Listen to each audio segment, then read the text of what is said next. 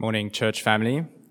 Today's reading is from Mark chapter 8, starting at verse 27.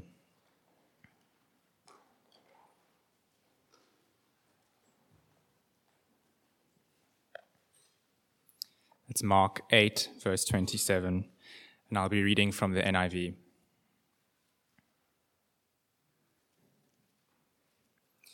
Let me remind you that we're about to hear from the God who made us and is our Father. Jesus and his disciples went on to the villages around Caesarea Philippi. On the way, he asked them, "Who do people say I am?" They replied, "Some say John the Baptist, others say Elijah, and still others, one of the prophets." "But what about you?" he asked. "Who do you say I am?" Peter answered, "You are the Messiah." Jesus warned them not to tell anyone about him.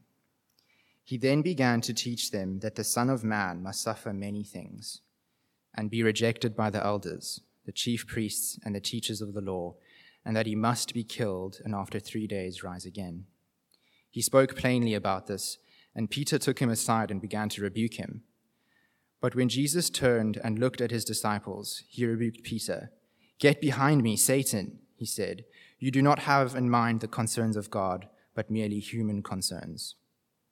Then he called the crowd to him along with his disciples and said, "Whoever wants to be my disciple must deny themselves and take up their cross and follow me. For whoever wants to save their life will lose it, but whoever loses their life for me and for the gospel will save it. What good is it for someone to gain the whole world yet forfeit their soul? Or what can anyone give in exchange for their soul? If anyone is ashamed of me and my words in this adulterous and sinful generation, the Son of Man will be ashamed of them when he comes in his Father's glory with the holy angels." And he said to them, "Truly I tell you, some who are standing here will not taste death before they see that the kingdom of God has come with power." I suppose the danger of Christmas is that you can, if Christmas is the only day you go to church in the year, which is true for many people in our country, you might only ever think of Jesus as gentle Jesus, meek and mild. You'll only ever think of Jesus as a babe in his mother's arms. And how offensive is a baby? Not very offensive at all. But today we are encountering a different Jesus to gentle Jesus, meek and mild.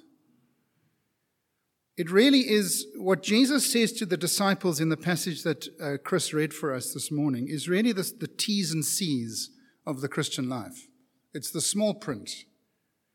Don't become a Christian or a follower of Jesus until you have read the small print, until you've understood the T's and C's, because otherwise you'll be taken by surprise. Because if you understand the T's and C's, in these verses, you will realize that there's a good chance that Jesus will mess up your life if you really want to follow him. It's not the soft option. And it's good for us to go back to the T's and C's today at the beginning of a new year to be reminded of what it'll take if we really want to follow the Lord Jesus Christ this year. Now, this passage, Mark chapter 8, 27 to chapter 9, verse 1, is really the turning point of Mark's gospel. Many of you, I'm sure, know that and have studied Mark. Chapters 1 to 8 have all been interested in the question of Jesus' identity. Who is Jesus? We have known who Jesus is from the beginning. Look at chapter 1 and verse 1 on the screen. The beginning of the gospel about Jesus Christ, the Son of God. Right in verse 1, Mark lets the cat out of the bag as to the identity of Jesus. But the people in the story don't know. Jesus doesn't go around in Mark 1 to 8 saying, "I am the Christ." He just goes around doing Christ-like things. And this is the first time in Mark's gospel that the disciples realize who he really is. In verse 27, he asks them who people think he is, and they give the ancient world's answers. Some say John the Baptist, others say Elijah, and still others one of the prophets. There are all kinds of answers that people give today. Who do you think Jesus is? Oh, the founder of a religion, a moral teacher, a tragic martyr, a good man. But then Jesus does something that's very uncomfortable. He turns the question on them. From asking, who do people say I am, he then says, who do you say I am? And that's a very different kind of question, isn't it? It's a question that is personally revealing. How can I illustrate this? So if I said to you, who did South Africa vote for in the last elections? Well, that's easy. The ANC is the answer. But if I said to you, and who did you vote for? Can you see the difference? That's a very personal question, and I'm not sure that I want you to know who I voted for because it'll tell you something about me, and you might reject me. It might jeopardize our friendship. It's a personal question. But Peter, speaking under the inspiration of the Holy Spirit, according to Matthew, says in verse 29, you are the Christ, you are the Messiah. Finally, they've got the right answer. And Jesus accepts their answer, and so the second half of Mark's gospel begins, where he moves away from the identity question, who is Jesus, to the why has Jesus come question. What does he come to do? And so that question now comes into focus in the second half of the gospel. And so the first heading this morning is Jesus is the suffering king, verse 31. He starts to tell them why he has come. Verse 31 says, he called the crowd to him along with his disciples and said, whoever wants to be my disciple must deny themselves and take up their cross and follow me. Sorry, I've got the wrong verse. Verse 31, I was reading verse 34. He then began to teach them that the Son of Man must suffer many things and be rejected by the elders, the chief priests, and the teachers of the law, and that he must be killed and after 3 days rise again. Up until this point, Jesus has not spoken to them about his suffering. There have been little indicators in the first 8 chapters for those with eyes to see, if you knew what to look for. But from now on, his job description becomes the important thing, and no fewer than 4 times does he predict his death in the second half of Mark's gospel. Here in chapter 8, chapter 9, verse 30, chapter 10, verse 32, and again in chapter 10, verse 45. And the disciples hear him say that he is going to die. And they respond by saying, that is terrible news. That can't happen to you. You are the Christ. How can the long-awaited rescuing king be predicting his death? We've waited centuries for the Christ. We need rescue. We don't need a king who himself will need rescue because he's going to die. So they've got the right label, haven't they? Christ. But they've got the wrong product, for they don't understand how the Christ is going to be the Christ.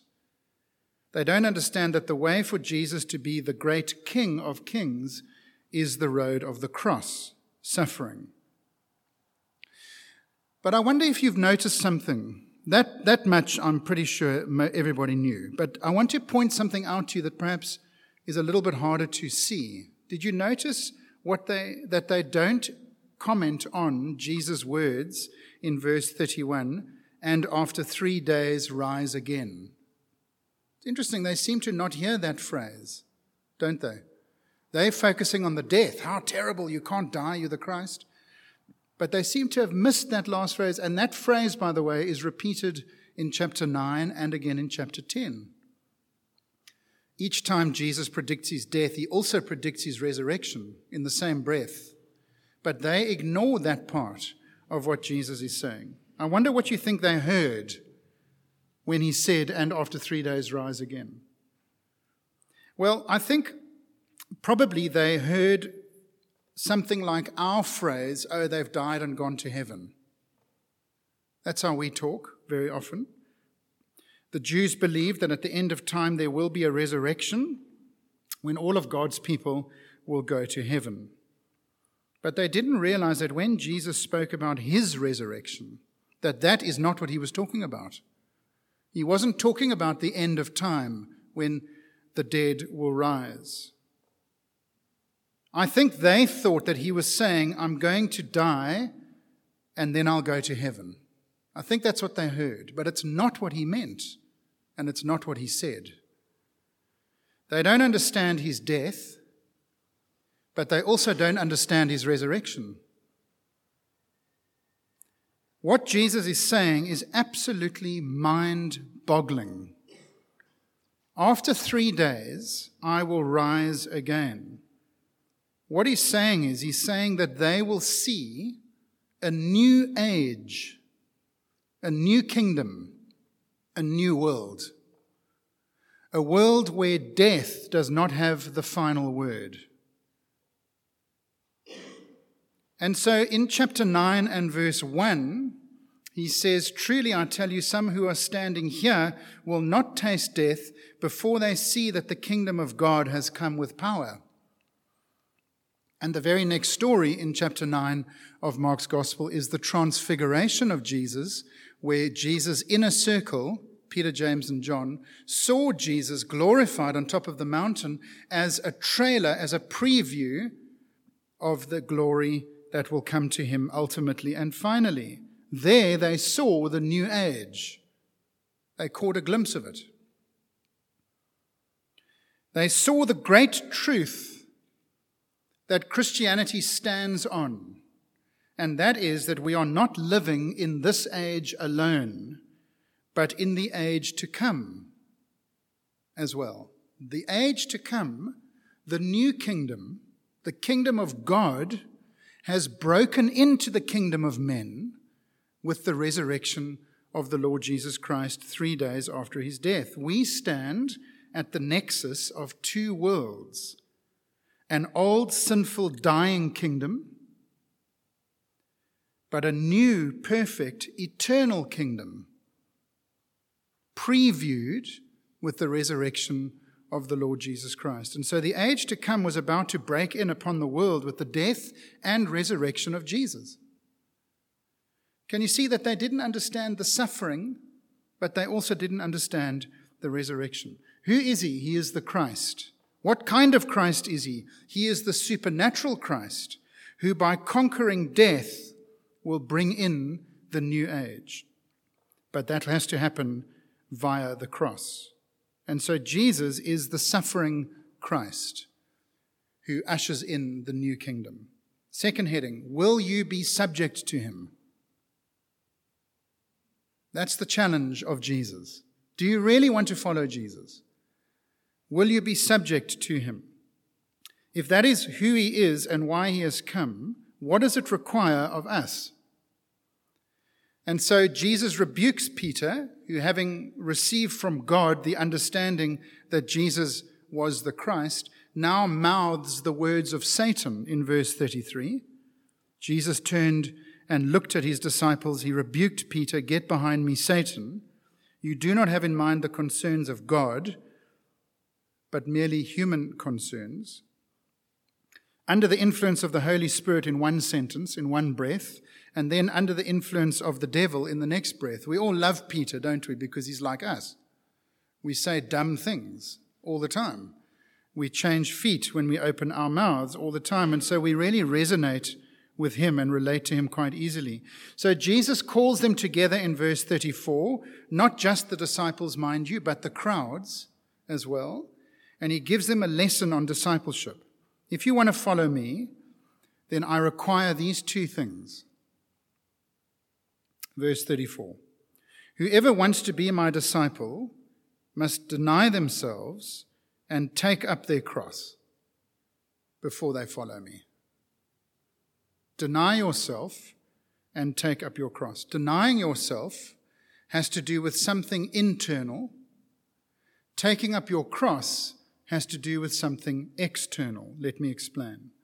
We have reduced deny yourself to cutting out chocolate or Netflix, haven't we? Can I say it takes a lot more than cutting out chocolate or Netflix to be a follower of Jesus? It means nothing less than renouncing yourself as the center of your life and recognizing Jesus as the one that your life needs to orbit around. Do you really want to follow Jesus? Saying no to self is acknowledging that my life ought to revolve around the Lord Jesus Christ. Now let's remember the generation in which we live. Our generation is the expressive individualism generation, as it has been called. Nothing could be more offensive to our generation than Jesus' words, "Deny yourself." For we are the indulge yourself generation, are we not? Hold nothing back from yourself generation. Do whatever you need to do to be happy. Pamper yourself. Have some me time. Give yourself some TLC. Be yourself, whoever you want to be. Let nothing or no one move you out of the center. And in fact, if you deny yourself, won't you need therapy in a few years' time? You suppress who you really are. You'll need years of therapy to recover from that. And so in a culture that says indulge yourself, I want you to see the T's and C's of Christianity. For what Jesus says is exactly the opposite to what our culture is telling us. Deny yourself. If you really want to follow Jesus, you are going to say no to yourself. You are going to say no to self-government and to self-determination. I will be conquered by Jesus. He rules me entirely. He calls the shots. My life this year will orbit around him and his priorities. Friends, this is the message of Jesus. God's King has arrived. Peter is right. He is the Christ. God's King is here. Life can never be the same again. If you really want to follow Jesus, you cannot live life ever again as though God's King has not come. And so we are to get off the throne and out of the center of our lives. That is what it means to deny yourself, is to say no to self-determination. But secondly, he says, take up your cross in verse 34. If I'm going to follow Jesus, I'm going to say no to myself, but I'm also going to say no to the world, external. You see, taking up your cross in the ancient world was a very public, external thing to do. The whole world could see that was part of the punishment of being crucified, was the very humiliation of dragging your own cross up the Via Dolorosa to Golgotha and to be crucified. It was a very public thing. And so not only does Jesus require me to say no to myself, but Jesus also requires me to be willing to accept the rejection and the ridicule and the mockery of the world. Do you really want to follow him?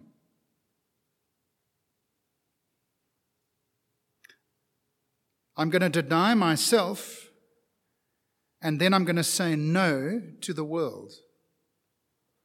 I'm not going to think or act the way the world thinks and acts ever again. For my life orbits around Jesus. Jesus died for this world. And so I can say no to this world. For the world that he rose for was the age to come, the kingdom to come. Can you see that if you really follow Jesus, there is a good chance that he will mess up your life? For you will have to say no to yourself, and you'll have to say no to the world. I remember a friend in a previous church that I served at who, I might have told you the story already, but it's worth saying again. He followed a girl to church. I'll take it. Anything to get them there. And in God's kindness to him, he didn't only fall in love with this girl, but he fell in love with Jesus. And he became a true Christian. And about a month into being a new Christian, He came to see me and he was absolutely furious with me. He said to me, "You've sold me a lemon." I said, "What do you mean?" He said, "Well, when I started to follow Jesus, I thought that things would click into place and my life would get easier, but I've had the most miserable month of my entire life." I said to him, "Welcome to real Christianity. Jesus will mess up your life." And he talked to me about how the temptations that came his way and how the people that he used to hang out with and the activities that he used to engage in, how he was saying no to all of that and the conflict and the trouble that it brought him. That's normal Christianity. That's what Jesus wants you to be aware of before you sign up to follow him. Now, why should we be willing to endure all of that? What motivation is there for us to have our lives disturbed and disrupted by Jesus? Well, Jesus gives us 3 reasons in this passage. Look at verse 35. "Whoever wants to save their life will lose it, but whoever loses their life for me and for the gospel will save it." You know, to deny yourself might make you fear that you'll lose yourself, that your dreams will be crushed, that your desires will be blunted, that your personality will be erased. It might make you fear that you'll be deprived of everything that makes you, you. But hear the wonderful promise of Jesus in verse 35. If you lose your life now, for my sake, you will gain it. You will save it. Jesus' challenge to those who want to follow him is, do you really want to follow me? Denying yourself and carrying your cross is what is required. If you hang on now, you'll lose it. But if you give it away now, you will save it. That's the first reason. Jesus comes preaching about the world to come, the resurrection age, which is already broken in at the resurrection of Jesus. It involves death in this world to bring life in the world to come. It took the very death of Jesus to bring about the world and the life to come, and it'll take no less for us. That is the challenge of Jesus. That is what he requires of his disciples. Death to this world and life for the world to come. Are you hanging on to your life? Refusing it, refusing to give it away to Jesus? What are you hanging on to your life for? Don't you realize that you will lose it if you hang on to it? Give it to Jesus. Give it away. Lose your life. And then you will save it. It's the great gospel irony is that those who hang on to their lives lose them, while those who give their lives away save them. Reason number 1. Reason number 2 is the financial transaction reason in verse 36 and verse 37, where Jesus uses financial language. What good is it for someone to gain the whole world yet forfeit their soul? What can anyone give in exchange for their soul? What profit is it for you to hang on to your life? It's my life. I've got things I want to do. I want the overseas trip, even if it takes me away from God's people. I want the career, even if it requires me to give my soul away. I want the big house. I want the business. I want the view. I want the husband, even if he's not a Christian. I want. The challenge of Jesus this morning is whatever it is that you want, that is the price you place on your soul. I wonder what that is for you. What is the price you've put on your head more than Jesus? What choice would you make? What do you value more than the world to come, the age to come? That's the second reason. There's a third reason, which really is the most chilling reason of all. Verse 38. If anyone is ashamed of me and my words in this adulterous and sinful generation, the Son of Man will be ashamed of them when he comes in his Father's glory with the holy angels. Here is a reminder, friends, that God takes the decisions that we make about him seriously. If in this world you decide to reject Jesus, that decision is noted by heaven and accepted by heaven. And the warning that comes in that verse is that if you reject me in this world, then in the world to come you will be rejected. If you accept me in this world, in the world to come, you will be accepted. That is, the way we treat Jesus in this kingdom is the way that Jesus will treat us in the kingdom to come. You know, we need to hear these words afresh because I've done enough funerals in my 25 years in ministry to notice that most people think that the only thing that is required to go to heaven is for somebody just to die. Everybody who dies goes to heaven, you would swear, if you listen to the eulogies and the tributes that I've heard over the years in funerals. Doesn't matter what a ratbag the person was who died. They're in heaven, don't worry, according to those who bring tribute and eulogy. But that is in fact not the case. Going to heaven, being part of the world to come, being part of the new kingdom, depends entirely on how you respond to Jesus in this kingdom and in this world. And that response is respected by God. You are free to reject Jesus, but understand the consequences. Whoever is ashamed of me will have me ashamed of them on the last day. It's very hard to deny yourself when you are privileged and you live in Stellenbosch. We live in what must be one of the most wonderful parts of the whole world. Our generation is one of the most affluent in the history of mankind. We have the power and the ability to do more, to travel more, to experience more than anyone who has ever lived. We are better educated than our parents. We are more likely to travel and have more opportunities open to us than ever before. We have really got this world.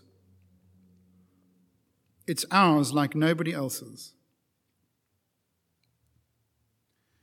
But if you want to follow Jesus, you have said death to this world and life to the age to come. The kingdom of God is not like the kingdoms of this world, with its ambition and its honor and its pride of place. The King of God, the King of the kingdom to come, lays down his life as a ransom for many in this life, in this kingdom. He demonstrates self-denial and carrying his cross supremely, doesn't he? Selflessness for the salvation of others is what marks our Lord. Will it mark you this year? Will it mark us as a church this year? We must learn to say no to this world. We must die to this world, for we are citizens of the age to come, and that must be the way that we live. Because we live for the next world, we no longer live for this world's comforts or honors or accolades or achievements or pleasures. We put the gospel first. We put the gospel before family.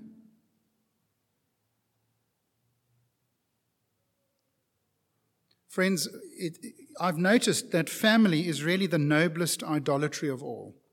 For it always sounds right. I'm doing it for the kids. I want it for the kids. I'm doing it for the... You can always work out how materialistic you are by what you want for your kids. The gospel comes before your children if you want to follow Jesus. It's time for us to stop letting the tail wag the dog. The gospel comes before our career. It affects everything. We are saying no to ourselves and to the world. And we are setting our heart on the world to come, giving up our life for the good of others, for the salvation of others. Changes everything. What a difference being a Christian makes. If you are a Christian, if you are a follower of Jesus, as many of you are, it's not your life. You've given your life to Jesus. Don't take it back. You've given your life to him. Give it to him completely, whatever it requires. But I want to close by speaking to those who aren't yet followers of Jesus. I'm glad you're here, if there is anybody in that category, because it's good for you to hear the T's and C's of the Christian life. Understand this, Jesus will not make your life better or easier. If you really want to follow him, and if you're really going to live for him in a deep and a real way, he will mess your life up. But if Jesus is true, and if what he says is true, isn't it time for you to consider the age to come? And to stop worrying so much about this age, which is passing. It's time to take seriously that this life is not all that there is. There is another life, another age, another kingdom, another world. You may be very well prepared and set up for this life. But what about the age to come? I would love to speak to you if you'd like to take action for the age to come. And I'll be available in the front afterwards. Now will you bow with me as we pray?